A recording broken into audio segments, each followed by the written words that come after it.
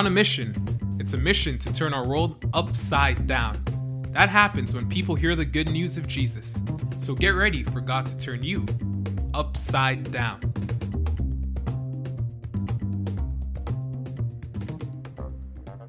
Sometimes the good news is even better than we think. Say you're applying for a new job.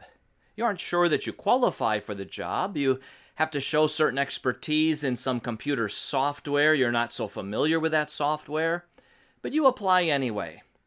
Your interviews go reasonably well. Finally, you receive the news.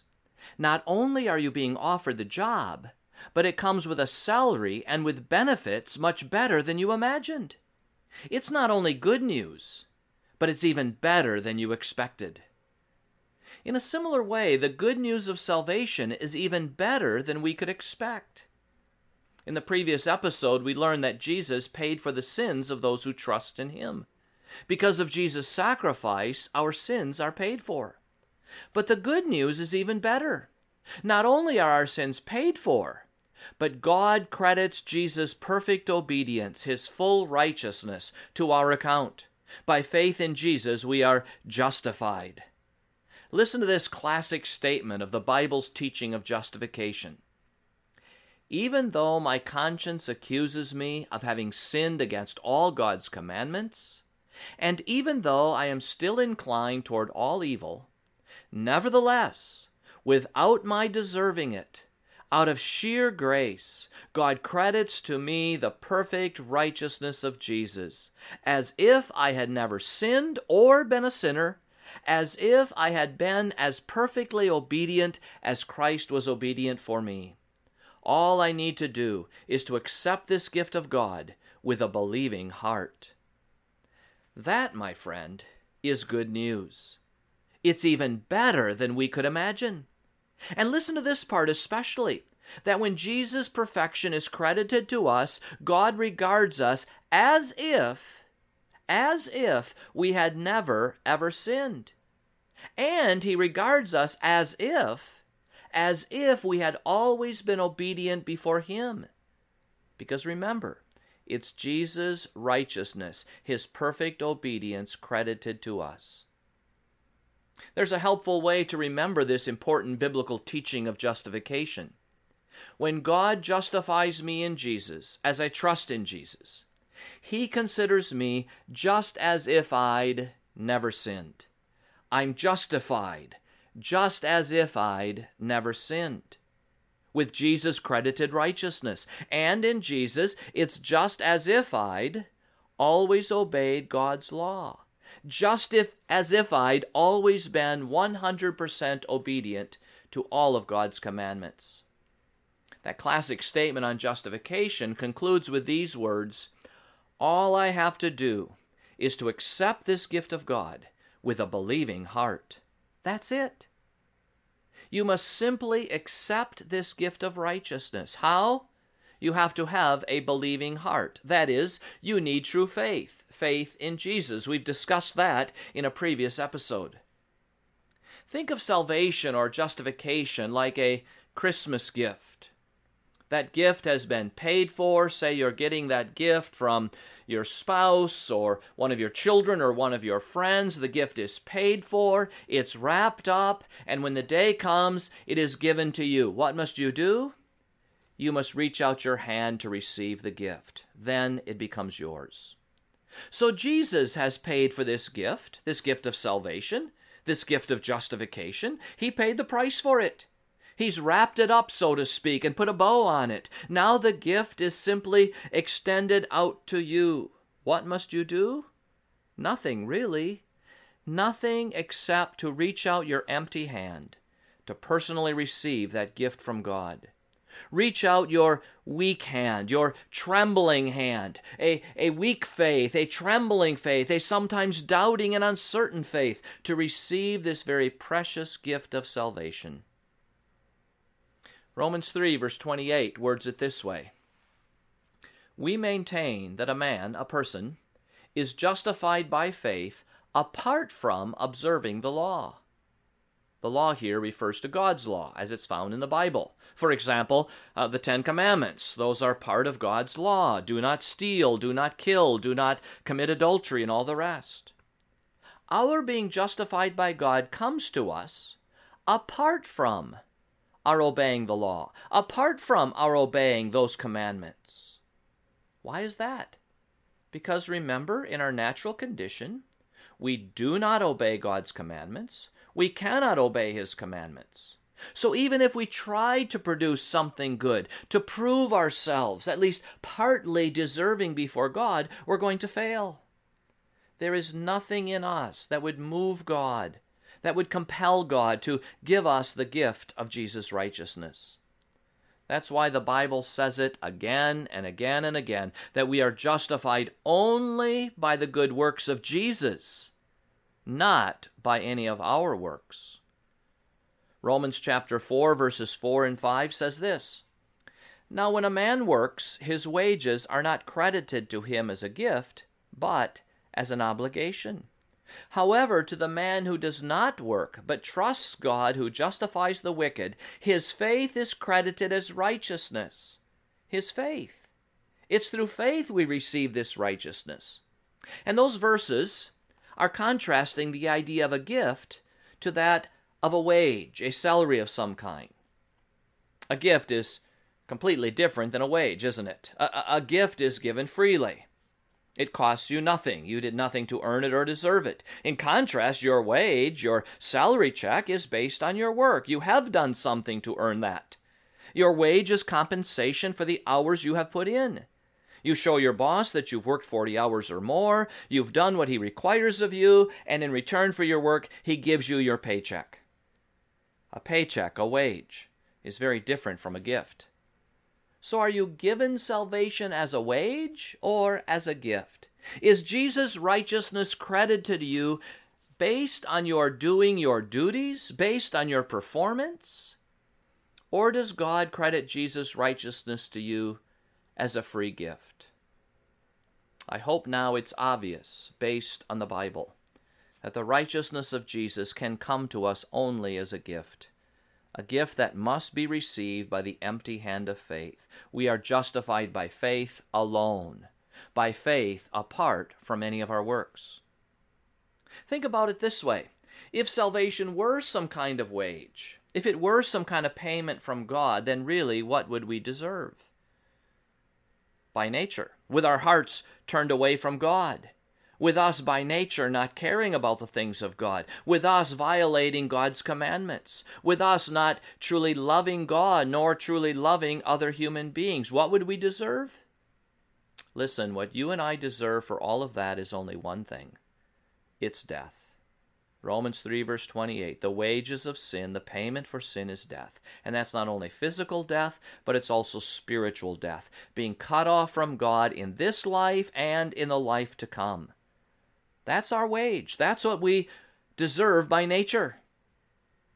And again, this is why justification or salvation must come to us only as a gift from God. And maybe we ought to think about our own gift giving today as we will give gifts to one another. So even sometimes when we describe salvation as a gift, well, many, maybe even most of our gifts are based at least somewhat on how people are pleasing us. Think of it. A mother might say to her children, if you do your tasks today, if you make your bed and clean your room and do your homework, well, tonight I'll take you all out to McDonald's.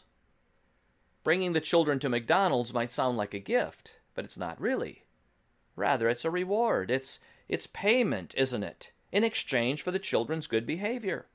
Even, I suppose, a gift as seemingly free as an engagement ring, a ring given to a fiancé, is not absolutely perfectly free. It's based, isn't it, at least partly, on the other person's behavior and character. It's based on your quality of your relationship, how much you are enjoying each other. In some way, you are proving yourself to one another in order to become engaged. So many things that we would call gifts, when we step back and analyze them, aren't really gifts in the sense of being given completely freely, without any deserving, without any proving of character or motives. All that then is very different in God's relationship to us, because we can never prove ourselves to God, not in our natural condition. We can never show ourselves good enough or trustworthy enough to deserve the gift of salvation. Romans 5 verse 8 puts it this way: "But God demonstrates his own love for us in this: while we were still sinners, Christ died for us." Let that soak in. While we were still sinners, Christ died for us. While you were still a sinner, while your heart was still turned away from God, while you were still dead in your sins, Ephesians 2 verse 1, while you were deserving only of God's wrath and his condemnation and death itself, even then, Christ died for you, if only you will trust in him as your Savior. That's why the Bible says it again and again and again, that the gift of salvation comes to us apart from, absolutely apart from, any of our works. It comes to us by faith alone, in Jesus alone. Here's another important point about your faith. Don't think of your faith as some kind of good work. There are some people who wrongly think about it this way: that there is God in heaven doing his part in supplying the gift of salvation. God does his part in planning salvation and sending Jesus to this earth and sending Jesus to the cross, dying for human sin. That's all God's part. Then we have to do our part by supplying the faith. That God and we are sort of working together, cooperatively, to save ourselves. That's a completely wrong way of thinking. A completely wrong way of thinking. Listen carefully to Ephesians 2 verse 8. I've quoted it before, I'll quote it again. "It is by grace, God's grace, you have been saved, through faith. And this not from yourselves, it is the gift of God, not by your works." So grace is God's gift. Jesus is God's gift. Salvation is God's gift. And even our faith is God's gift. God gives us the gift of faith. He gives us by his Spirit the ability to trust in Jesus as our Savior and so to be justified, credited with Jesus' righteousness. So again, I hope you can see that all of this is even better news than you might expect. Maybe you're someone who doesn't really yet identify as being a follower of Jesus. You don't think of yourself as a believer in Jesus, at least not yet. And you might be thinking this: well, it's easy for my friend to have faith. It's easy for my sister or my brother to have faith, to trust in Jesus. By nature, they are more trusting people. But for me, well, it's hard. I've always been this way. It's hard for me to put faith in anyone or anything. I'm always suspicious.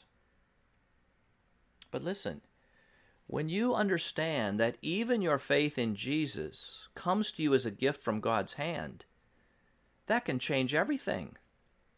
So now, listen, you don't look inside yourself. You don't look to yourself to see whether or not you have sufficient faith, if you are even open to sufficient faith. No. Now you just have to look up to God. Test God in this. Put him to the test. The Bible says that God, the true God, freely gives good gifts to those who ask him. So just ask God for the gift of faith. Ask him to give you that ability to trust in Jesus as your Savior. That as you're becoming familiar with the Bible, as you're hearing God's word, that he would give you, God would give you, the gift of faith.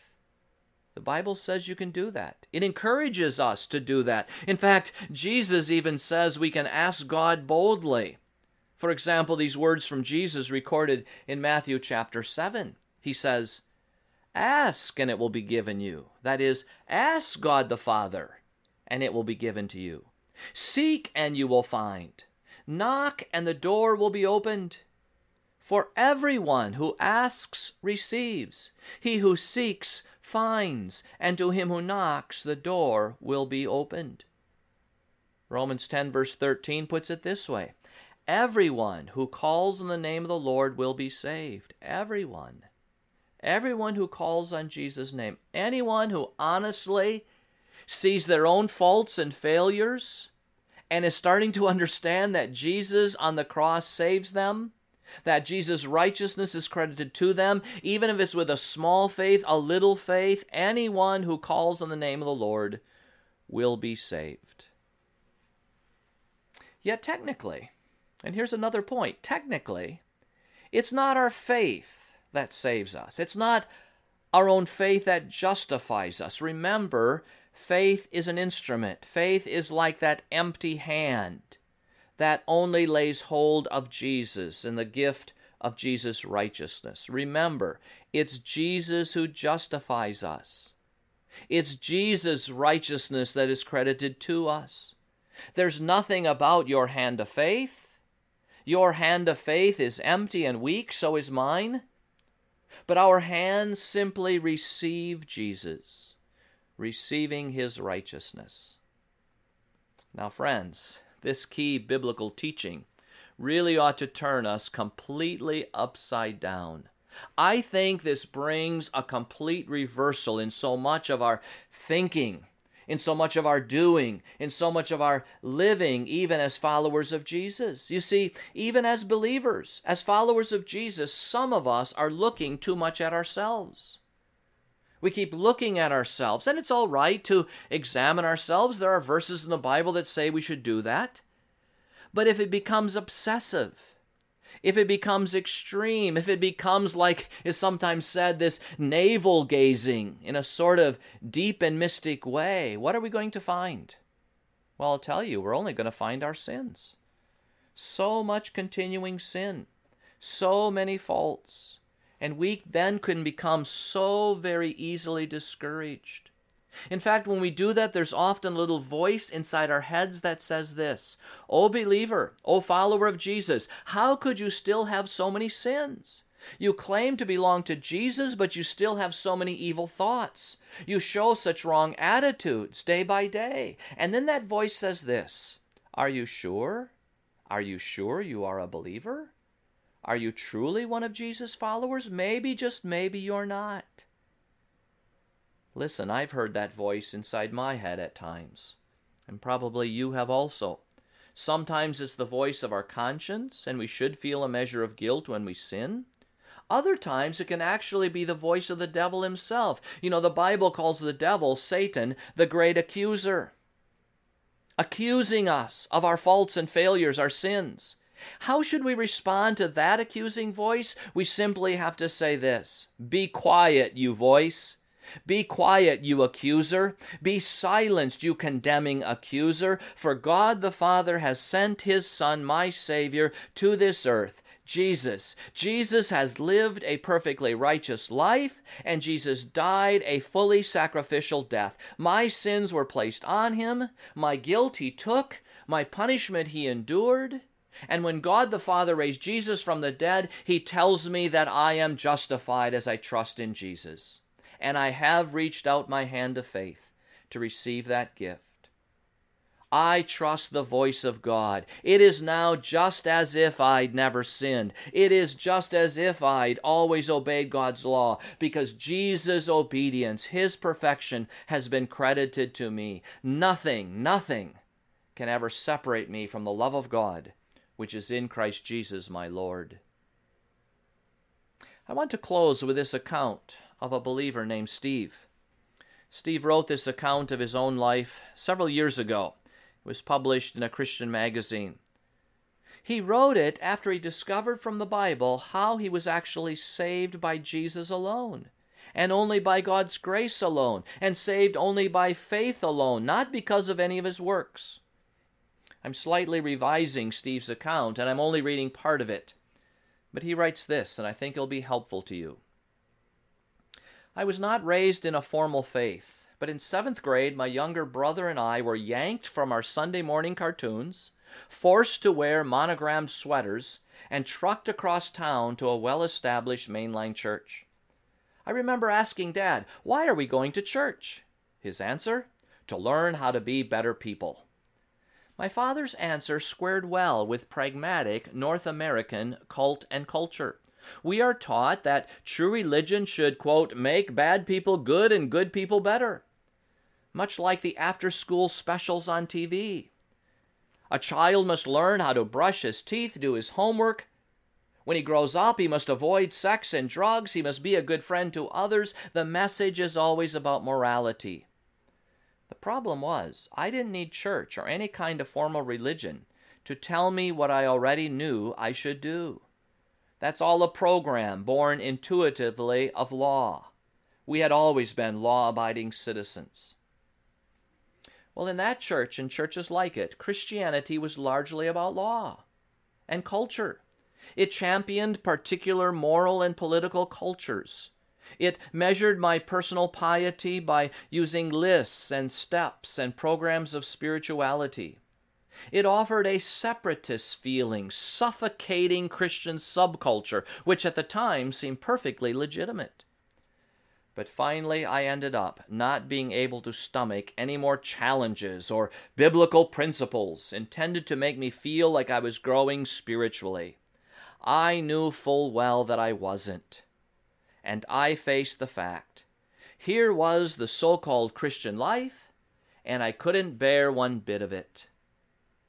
Until I learned the biblical meaning of God's grace in Jesus for me. Steve writes, I finally heard the gospel clearly, and I believed it. The biblical gospel preaches the law to me without any fanfare. It just pronounces my deserving sentence of God's punishment, his wrath upon my sin. I know that I'm guilty as charged. The biblical gospel does not require me to fix myself, while God is out there sort of watching, and then from time to time he pats me on the head. No, the gospel doesn't plead with me. But the gospel of Jesus simply announces to me what is true.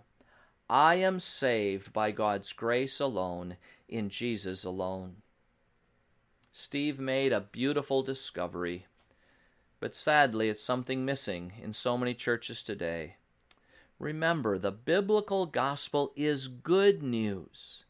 It's even better than we could expect or imagine. The true gospel keeps us focused always upon Jesus and announces his finished work for us. So, dear friend, whether you believe in Jesus or maybe you don't yet believe, just stop trying to win God's favor. Stop trying to earn your salvation. If you already are a believer, stop trying to prove yourself worthy before God or to find the assurance of your salvation in all the good that you're doing, because along with the good, there is so much that is not good. Instead, start looking away from yourself.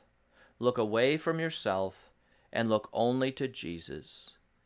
And with that hand of faith, that weak and trembling hand, keep hold of Jesus. Jesus alone, by simple faith alone. Thanks for listening.